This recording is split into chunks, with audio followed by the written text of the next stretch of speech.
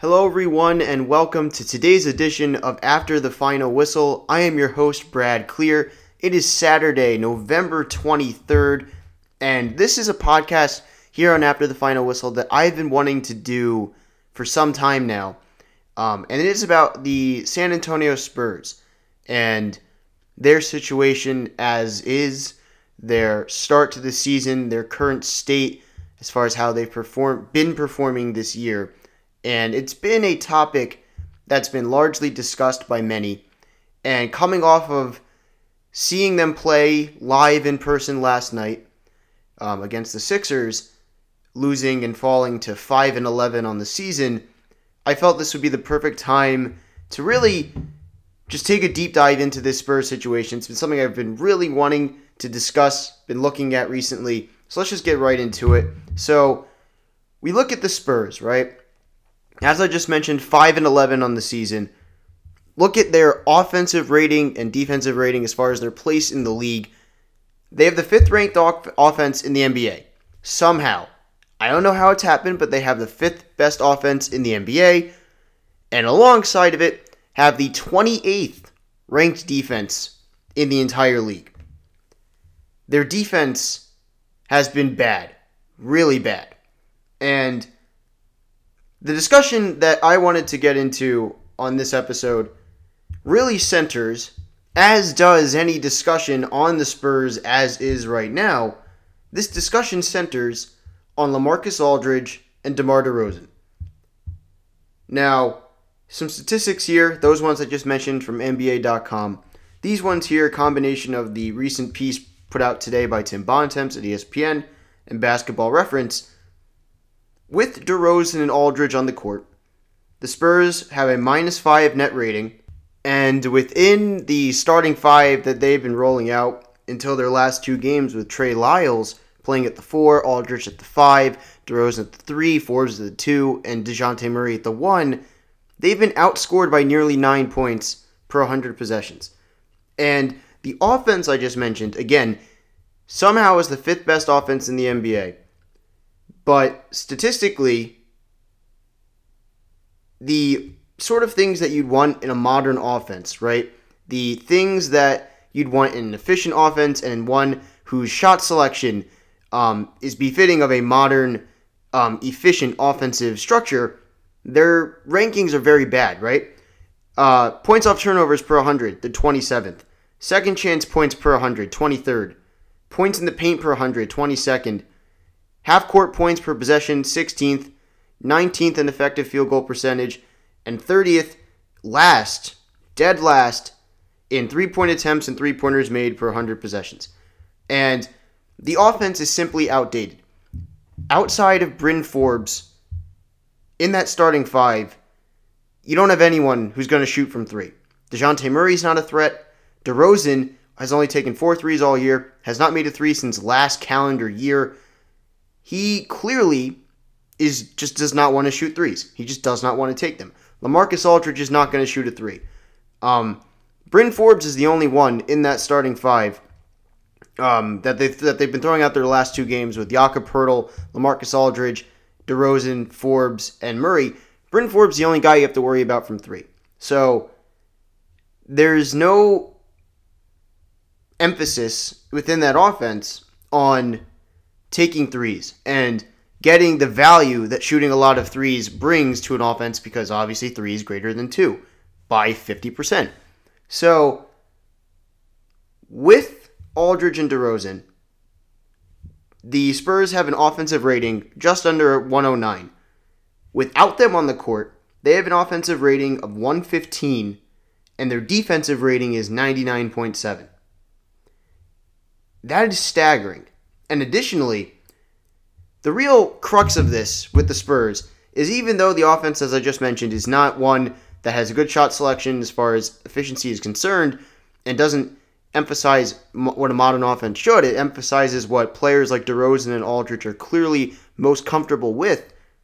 What really is taking this team down to the level it is at 5-11 is their defense is abysmal. It's bad.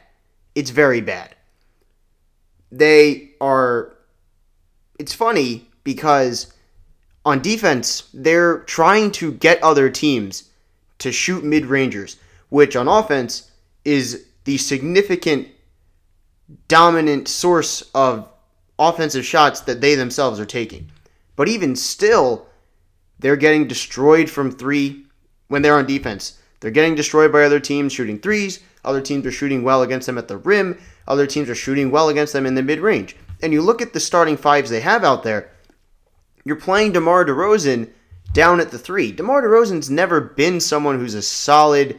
this is something that everyone else has said, but DeMar DeRozan's never been known for his defense. And now he's playing at the three, and then you have DeJounte Murray at the one and Bryn Forbes at the two, and Bryn Forbes is a little bit smaller. And when you've been playing Aldridge at the 5 and Trey Lyles at the 4, you have no hope with that group of 5 on the defensive end. And even more so in these 16 games that they've played, again from the Tim Bontemps article and just looking at the schedule, 10 of those 16 teams were below 500 teams. So it's not as though they're playing a very hard schedule, and it's not as though their opponents are of such high caliber and high quality.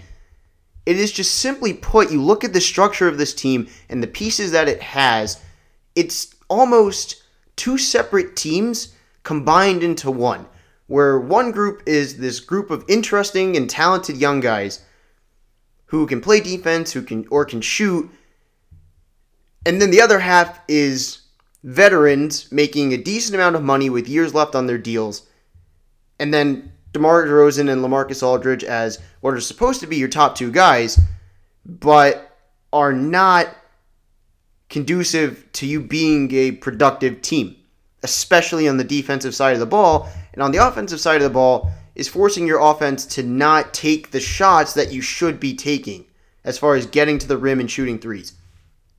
Now, specifically, let's get into DeMar DeRozan here.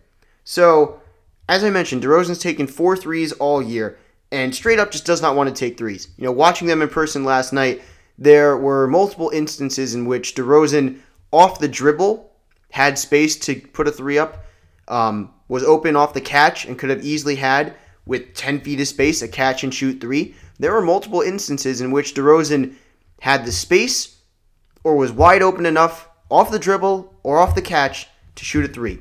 And he clearly was not willing to put up that shot and has not been willing to do so really as a Spur.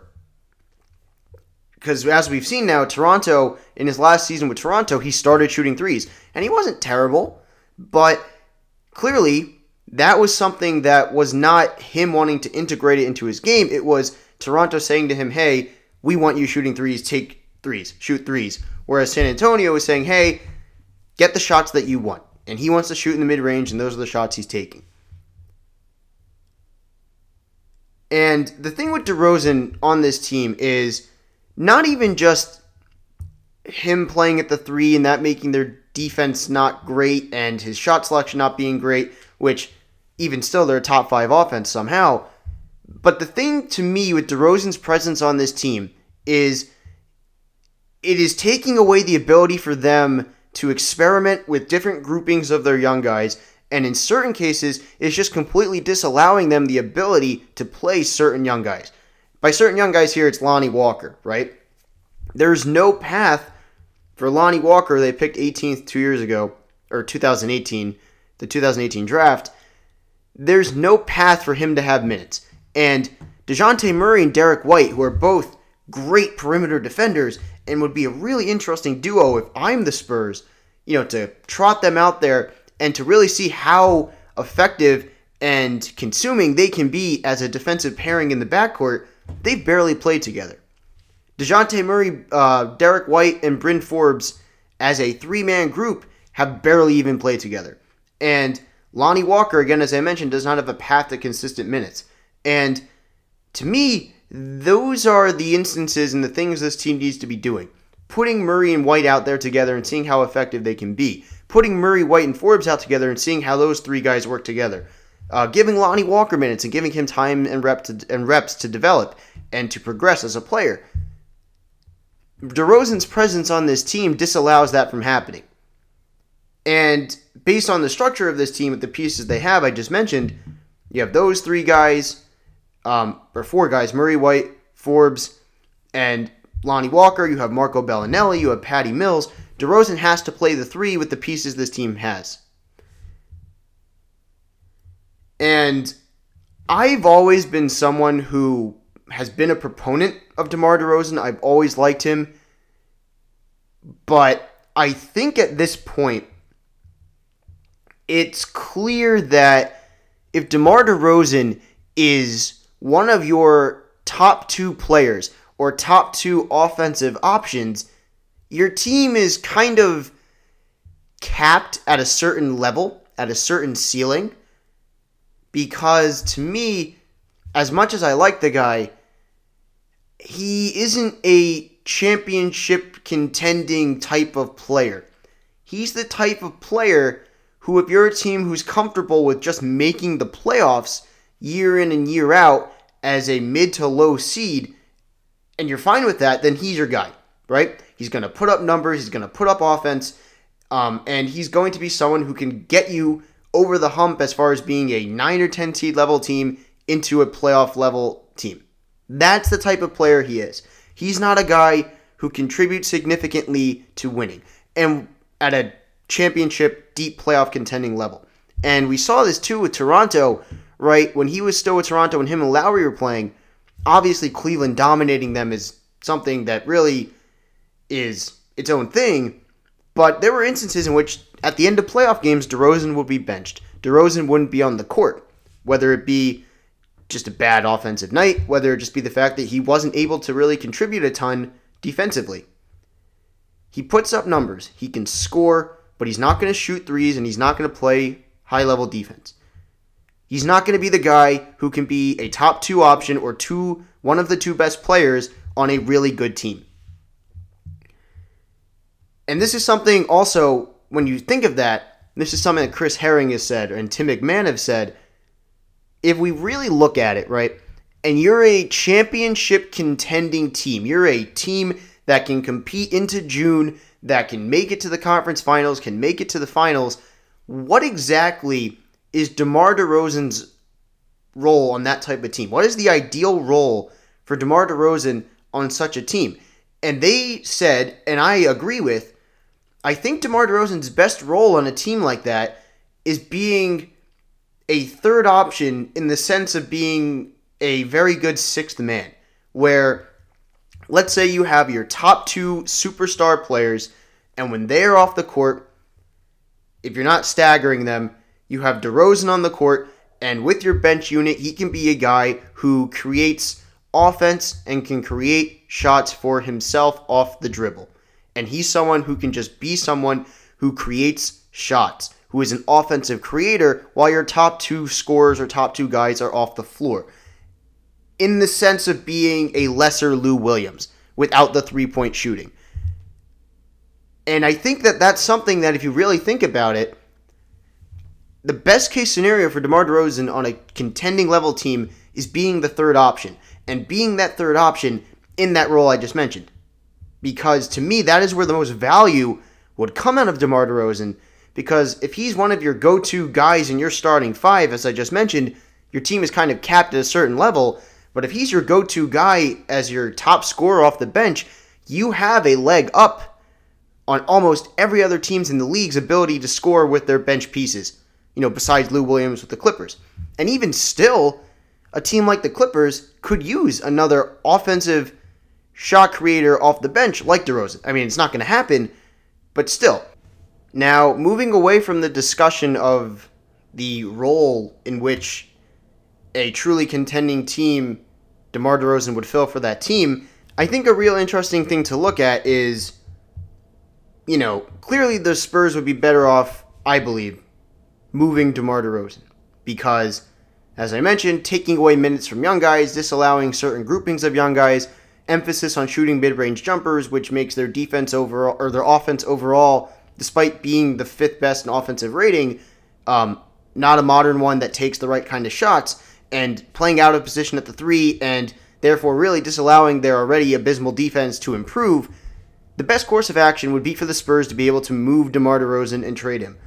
But what value does DeMar DeRozan really have, right? DeRozan's making $27 million this year. He's got a player option for next year at that same exact figure. And this is an interesting option decision because I can't envision a way in which he would come close to that figure as an annual salary. There's no way. If he were to go for a multi-year deal, I would expect it to be something like 3 for 45, right? Or 3 for 42.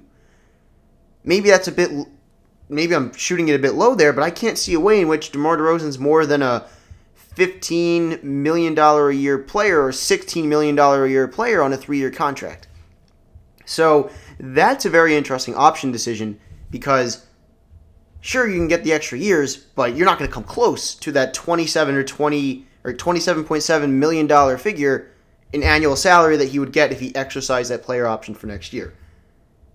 Now, there was a little bit of scuttle and some buzz earlier in the season about how Orlando had kind of sniffed around the idea of trading for DeRozan.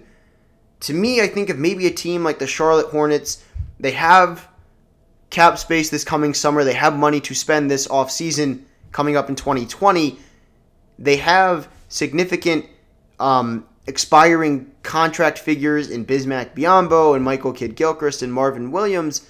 So, in the sense of the Spurs not having to take back long-term money and the Hornets getting themselves the ability to appeal to DeRozan and have a leg up on other teams trying to sign him in the sense of, hey, he's already been in here, he knows what we're about, etc. Maybe, I'm not advocating for it, but you can kind of piece together a rationale for doing such a trade if you're the Charlotte Hornets. I just struggle. One, should DeRozan decline his option, look out at the teams that have space this coming offseason, right? The Memphis Grizzlies, the Cleveland Cavaliers, the Charlotte Hornets, the Atlanta Hawks. Those types of teams, they're not going to be signing DeMar DeRozan. Besides the Hornets, I cannot see any of them signing DeMar DeRozan.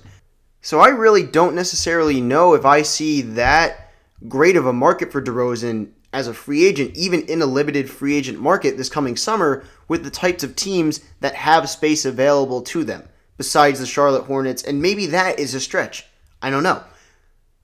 But in looking specifically now, as far as a trade is concerned, if we're assuming that you're either trading for DeRozan as a rental, or you're trading for DeRozan making $27 million a year, both this year and next, and he's a guy who is ball dominant, doesn't shoot threes, and doesn't play good defense, I'm not sure that type of player holds a ton of value. And I struggle to look at the trade market should the Spurs go that route, especially past December 15th, when the many free agents that were signed this summer are eligible to be traded. I struggle to see a destination that makes sense as far as a trade for him. And I also struggle to see exactly what kind of value in a trade sense does DeMar DeRozan hold with the money that he is owed. But to me, it's clear that the Spurs would be better off with not having DeMar DeRozan on this team, and by trading DeMar DeRozan.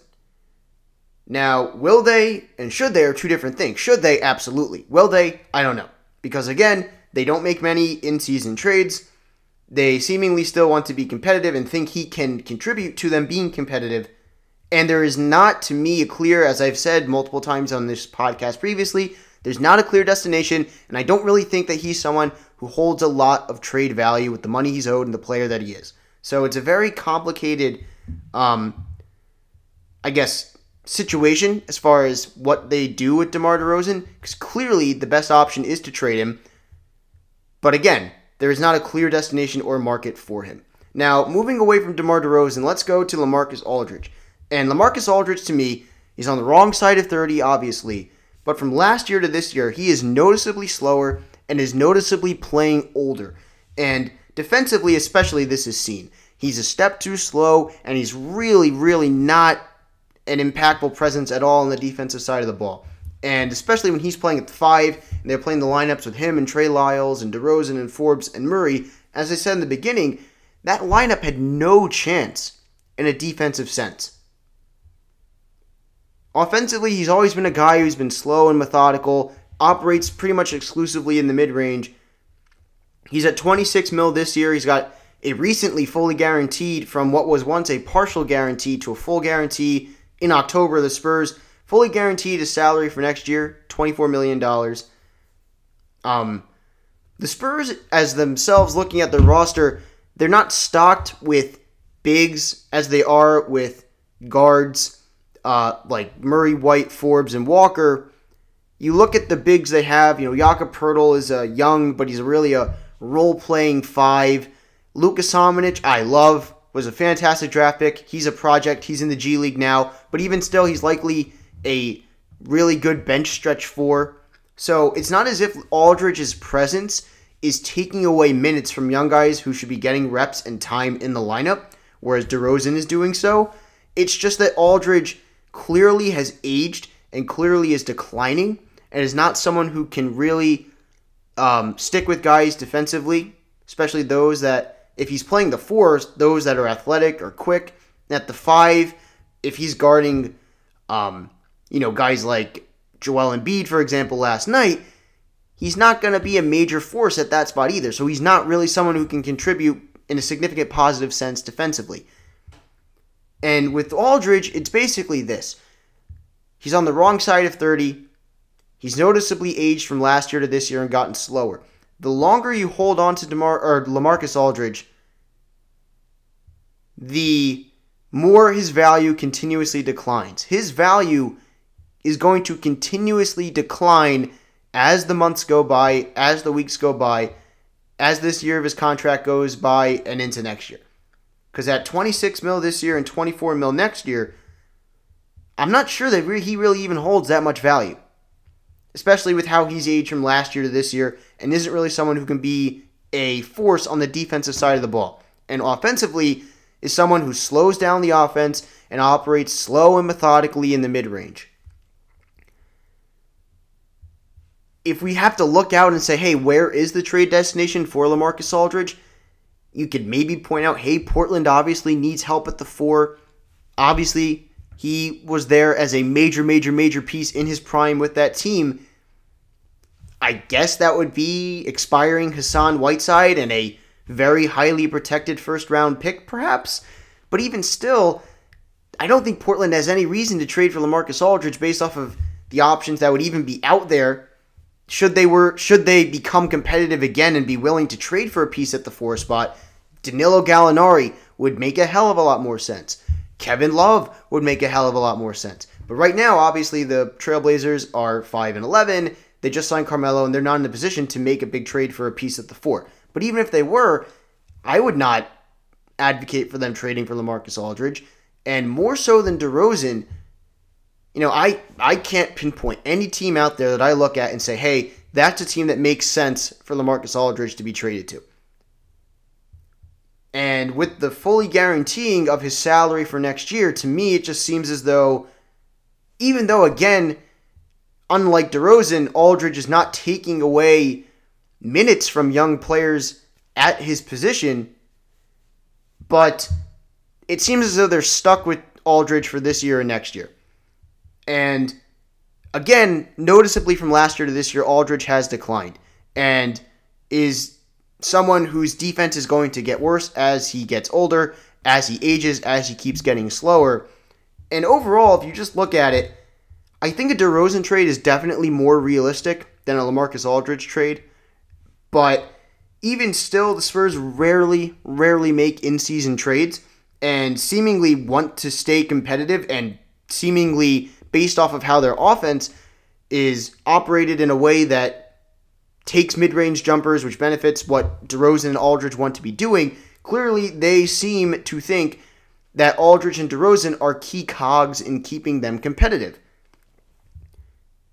If I looked at it, though, without LaMarcus Aldridge and DeMar DeRozan, I think the Spurs would either be a same quality of team as they are now, or perhaps even be better.